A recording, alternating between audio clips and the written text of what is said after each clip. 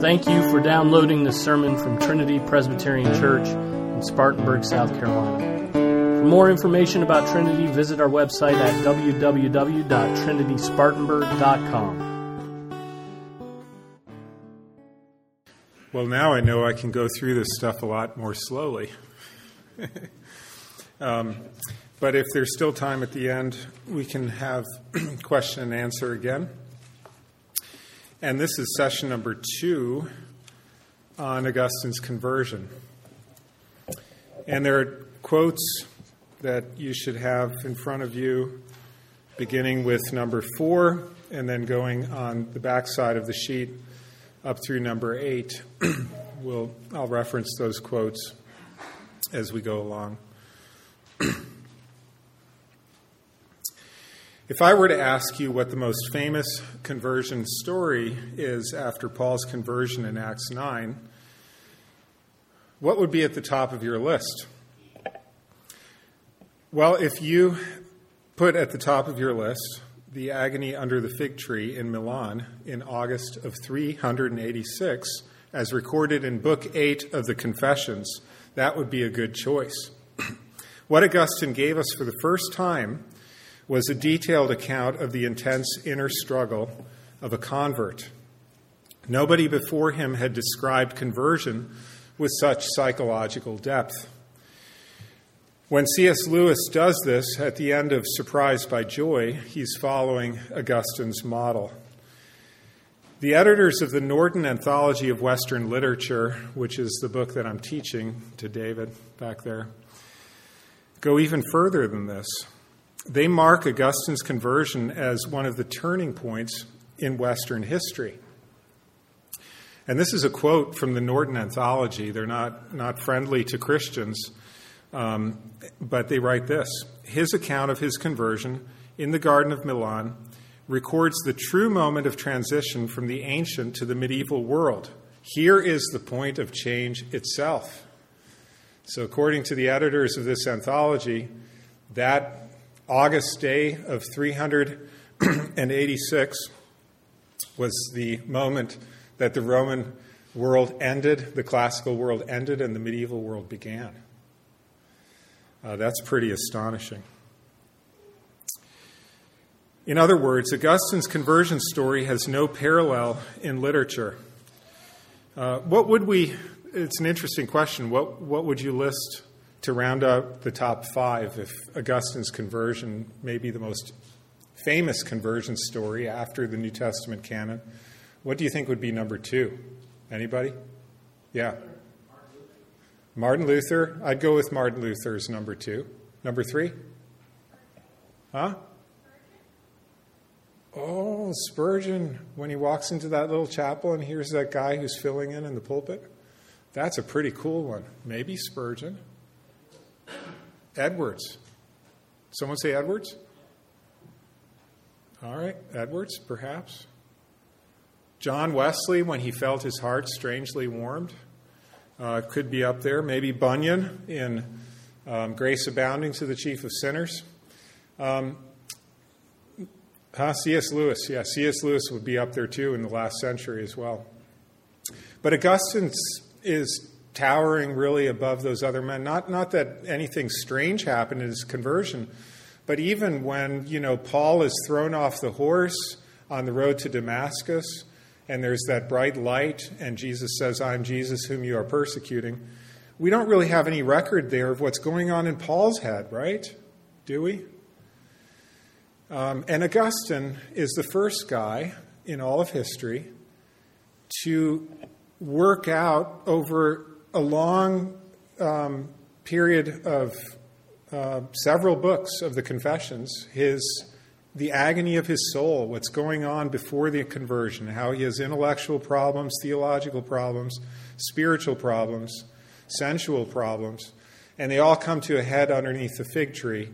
And nobody had ever done that. This might be the birth of modern psychology, actually, right here. The conversion scene at the end of Book 8 is the climax of the 10 biographical books of the Confessions. Everything in books 1 to 8 lead up to it, and books 9 and 10 show how it works out. What Augustine sets down in his book is the steady pursuit the Victorian poet Francis Thompson describes so beautifully in his poem, The Hound of Heaven. And that's quotation number 4 on your sheet. It's a long poem. I'm just giving you the opening lines. Maybe you're familiar with this. I fled him down the nights and down the days. I fled him down the arches of the years. I fled him down the labyrinthine ways of my own mind, and in the midst of tears I hid from him and under running laughter. But with unhurrying chase and unperturbed pace, deliberate speed, majestic instancy, they beat, and a voice beat more instant than the feet. All things betray thee, who betrayest me. And now from the end of the poem, just these 3 lines. And this is Jesus talking to Francis Thompson. All which I took from thee I did but take, not for thy harms, but just that thou might seek it in my arms. Which kind of sounds like that famous quote in the first paragraph, right? You made us for yourself, and our hearts find no rest until they rest in you. Even this poem by Francis Thompson is clearly Augustinian. And it's Augustinian, why? Because the Hound of Heaven is at Augustine's heels all the way through the Confessions. Jesus Christ, the Hound of Heaven, is at his heels all over the ancient world, and he finally closes with his quarry in the garden in Milan. Augustine, through every book, leaves hints that his story parallels that of the prodigal son in Luke 15. In his story, he sees the loving pursuit of the father to find the lost boy. This book, the Confessions, is not about how Augustine sought God, but it's about how God sought Augustine. The Confessions records the geographical, intellectual, and spiritual journey of a sinner out of darkness into light, from the ancient sinful city of man to the eternal city of God. It shows the restless heart flitting from one thing to another all over the Roman world, until at last it comes to rest in the God who made that heart for himself. The outline is right there in the first paragraph, right? You made us for yourself, and our hearts find no peace until they rest in you. All the events in Augustine's conversion story in books 1 to 8 illustrate the truth of that statement. That's why that's sort of the thesis for the book. One of the important ingredients of Augustine's conversion is the faithful intercessory prayers of his mother, Monica. Now, there's going to be a breakout session tomorrow where the women and the men are going to be separate, and the women are really going to look at Monica's prayers for her son and the theme of Monica in the book. I don't want to steal too much thunder from that, but since the men won't hear much about Monica, I do want to say a few things about her. She gives us one of the greatest examples of godly parents' persistent prayers for their children's salvation. She prayed for 3 decades before God brought her son to stand beside her on the rule of faith. Early in the Confessions, Augustine remembers that Monica seasoned him from birth with God's salt. That's what he says. She said prayers over him and spoke the name of God as she nursed him. That's a really interesting thing for him to say. The result of this early introduction to God's name was that, and this is a quote, "Deep inside my heart his name remained, and nothing could entirely captivate me, however learned, however neatly expressed, however true it might be, unless his name were in it." That's from Book 3. In other words, Augustine knows, looking back, that he was a marked man. The effectual call of Christ rang in his ears from infancy. But though the name of Jesus was so deeply lodged in him from his earliest years, thanks to his godly mother, he worked hard to mute Jesus' voice. He would go away to cities and even far countries and dirty himself in pigsties before bowing the knee to King Jesus. Early on in the Confessions, in Book 2, Augustine meditates on the nature of sin when he remembers stealing pears from an orchard with a group of friends. He comes to the conclusion that he had no good motive for doing this other than the desire to do wrong. This leads him to think This leads him to think that sin is our perverse attempt to be God. And this is a quote from Book 2. All who desert you and set themselves up against you merely copy you in a perverse way. So for over 30 years of his life, Augustine was trying to be the God of his world. But he was dead in his sins and transgressions.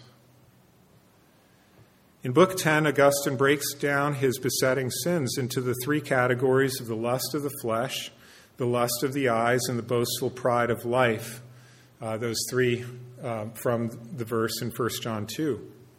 He's talking about the things that he still struggles with, but they're a helpful guide to the disordered loves that drove him before his conversion. Augustine is famous for his frank description of his struggle with the lust of the flesh. No one before him had described the struggles of puberty with such immediacy and anguish. Take this passage from the beginning of Book 2, and this is quote number 5. Notice the figures of speech. Bodily desire like a morass, and adolescent sex welling up within me exuded mists which clouded over and obscured my heart, so that I could not distinguish the clear light of true love from the murk of lust. Love and lust together seethed within me. In my tender youth, they swept me away over the precipice of my body's appetites and plunged me in the whirlpool of sin. I was tossed and spilled, floundering in the broiling sea of my fornication. That's from the beginning of Book 2. And you can see that all of the metaphors that he uses, the figures of speech, are showing that what lust did was cloud his vision. And lust was like a storm. It was like a shipwreck. And he was lost at sea. Nobody had ever described puberty in that way before. And that is the lust of the flesh.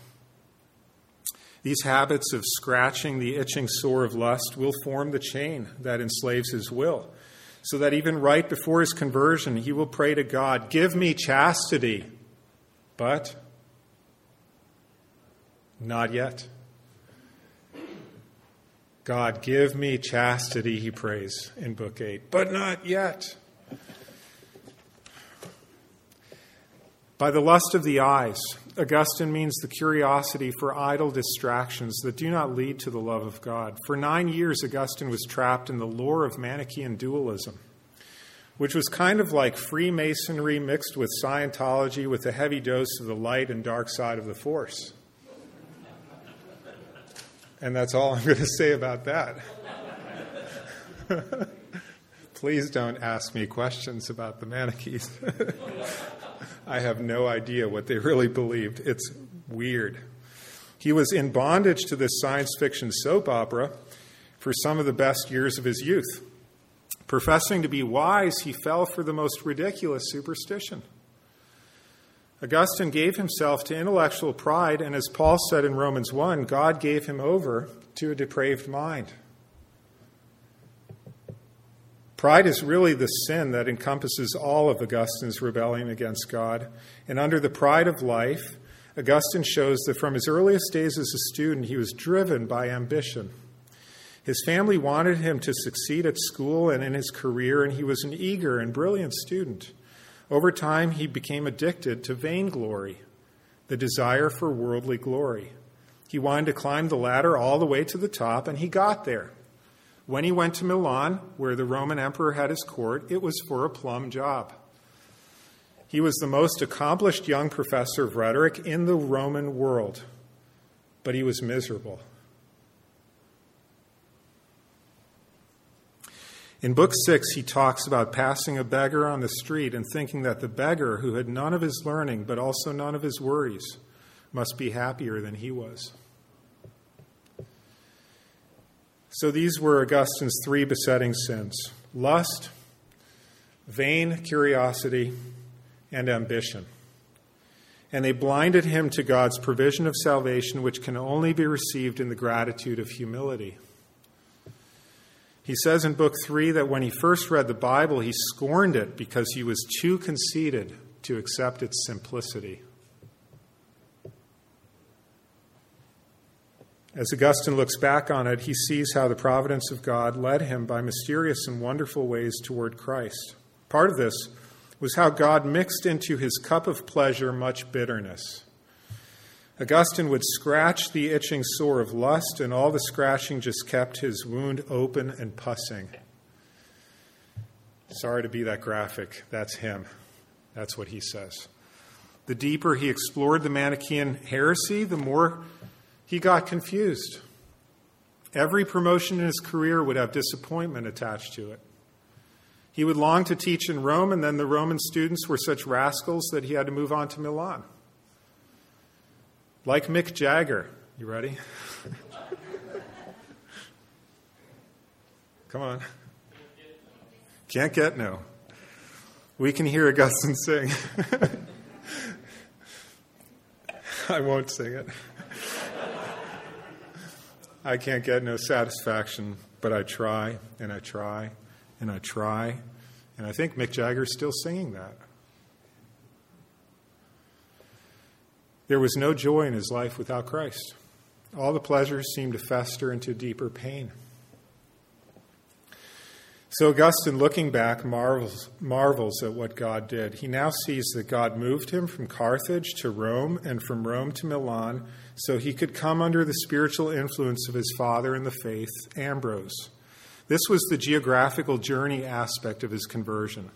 Interwoven with that physical external movement is the internal journey of Augustine's mind and heart, the intellectual and spiritual journey, which are presented in books 7 and 8. Book 7 is one of the most interesting parts of the Confessions because it's the only book in which nothing really happens outwardly in his life. He's settled in Milan, he's around 30 years old, and he's got a good job. He seems set up in his career. But the drama of that book is the inner turmoil in Augustine's mind. He's stewing over some big philosophical problems. He's emotionally wound up over them. Back when he was 19 in Book 3, he had read a book by Cicero that had changed his life. It woke him up to the pursuit of wisdom. Then for most of the next decade, he got wrapped up with the Manichees. Now he knows the Manichees are wrong, but he's still stuck on the problem of evil in the form of God. In Book 7, we see how God helps him to overcome these obstacles. Augustine comes to see that evil is not a created thing, but a lack of good. It results when any creature turns away from God.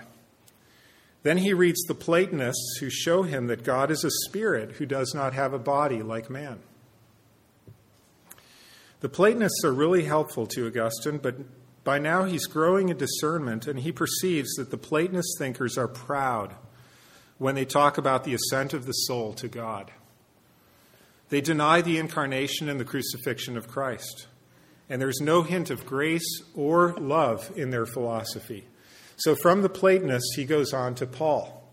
And in Paul's letters, he finds that all of his intellectual and theological hang-ups are wonderfully resolved. He assents to the truth of Christianity in his mind, and that's how Book 7 ends. He's there, right?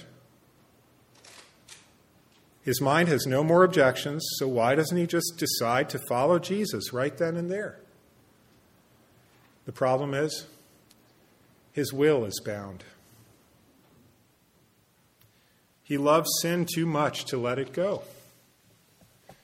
Book 8 starts out with a series of conversion stories or Christian testimonies that fire him up. He says, I began to glow with fervor to imitate him, of the story of Victorinus' conversion. But he's a man in chains, and here's how he describes the links of that chain of sin. This is a wonderful, wonderful passage here in Book 8. I mean, it wasn't wonderful for him, but the way he describes it is so important to see. This is quote number 6, if you look at your page. I was held fast, not in fetters clamped upon me by another, but by my own will, which had the strength of iron chains. The enemy held my will in his power, and from it he had made a chain that shackled me. For my will was perverse, and lust had grown from it. And when I gave in to lust, habit was born. And when I did not resist the habit, it became a necessity. These were the links that together formed what I've called my chain, and it held me fast in the duress of servitude. We can see the main argument he will develop against Pelagian moralism here. His perverse will produced lust. Do you see it? Lust produced a habit, and habit produced necessity. These were the links of the chain that bound his will and made him helpless to change himself. He's the wretched man that Paul describes in Romans 7, who has to be freed by sovereign work of God's grace. Romans 7 is exactly what Augustine quotes here, along with Galatians 5:17. For the desires of the flesh are against the Spirit, and the desires of the Spirit are against the flesh, for these are opposed to each other to keep you from doing the things that you want to do. So now we come to the conversion scene, the climax of the Confessions. In frantic torment, this man throws himself under a fig tree in a garden. He tears his hair and hammers his forehead with his fists. He locks his fingers and hugs his knees. And those are his words. A great storm breaks in him, bringing with it a great deluge of tears.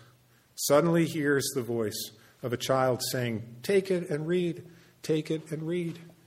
He picks up the book of Paul's epistles that lies next to him, opens the book at random, and reads Romans 13:13 to 14, which says, "Not in orgies and drunkenness, not in sexual immorality and sensuality, not in quarreling or jealousy, but put on the Lord Jesus Christ, and make no provision for the flesh to gratify its desires." And God works in power through his word to break that chain of lust and to give him a new heart with new desires. Augustine is like a newborn baby. This is what he writes. As I came to the end of that sentence, it was as though the light of confidence flooded into my heart and the darkness of doubt was dispelled. We might think of Charles Wesley's hymn here, "My chains fell off, my heart was free. I rose, went forth, and followed thee." Amazing love, how can it be, right? You converted me to yourself, is Augustine's simple comment on what happened. He can't take the least bit of credit for it. It was a sovereign work of God's grace. This leads to what may be the most important paragraph in the book at the beginning of book 9, and this is quote number 7 on your sheet. "But during all those years, where was my free will? How sweet all at once it was for me to be rid of those fruitless joys which I had feared to lose and was now glad to reject. You drove them from me, you who are the true, the sovereign joy. You drove them from me and took their place, you who are sweeter than all pleasure, though not to flesh and blood, you who outshine all light, yet are hidden deeper than any secret in our hearts, you who surpass all honor. At last my mind was freed from the gnawing anxieties of ambition and gain, from wallowing in filth and scratching the itching sore of lust." The gnawing anxieties of ambition and gain, the wallowing in filth, and scratching the itching sore of lust. These were all driven out of his heart's affections by the huge sovereign joy of God. It was not just that these dark demons departed from him.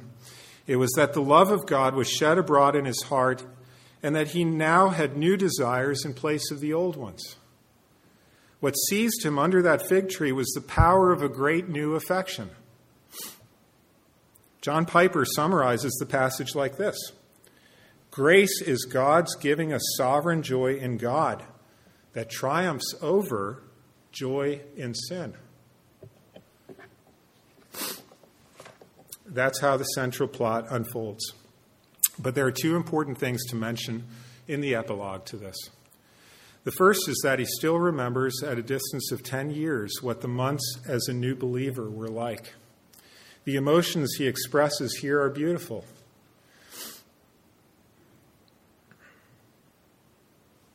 You had pierced our hearts with the arrows of your love, and we carried your words with us as though they were staked to our living bodies, he writes.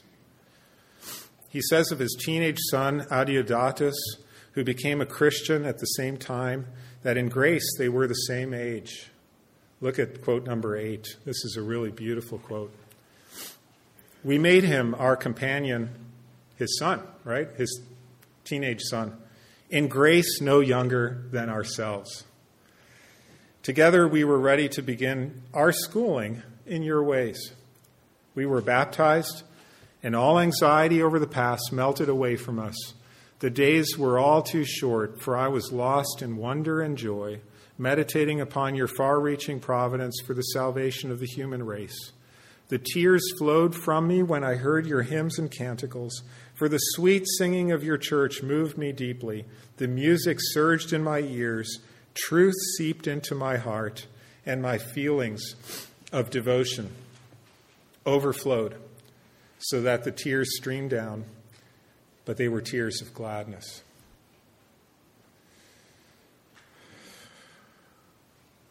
Augustine was a grown man of 32, but the Lord had humbled him to become a child again. And it's just beautiful.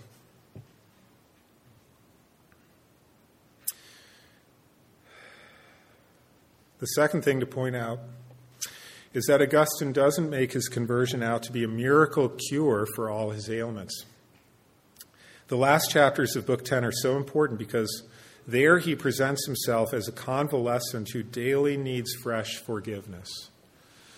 He would still say, command what you wish and give me the grace to do what you command, which was the line that Pelagius hated so much. He would say that after his conversion, not before. He felt as dependent on God's grace 10 years later as he had felt that day in the garden. He's not done confessing sin, and he will not be done until he has been set free from this body of death. But now the struggle is different. The reigning power of sin has been broken in his life. And the mediator who applies the medicine, Jesus Christ, has come to live in his heart. So now he struggles not as a prisoner in chains, but as a pilgrim and a freeborn citizen of the city of God. He is no longer the prodigal son. He is a beloved son of the Father. He can fight his sin now from a position of victory.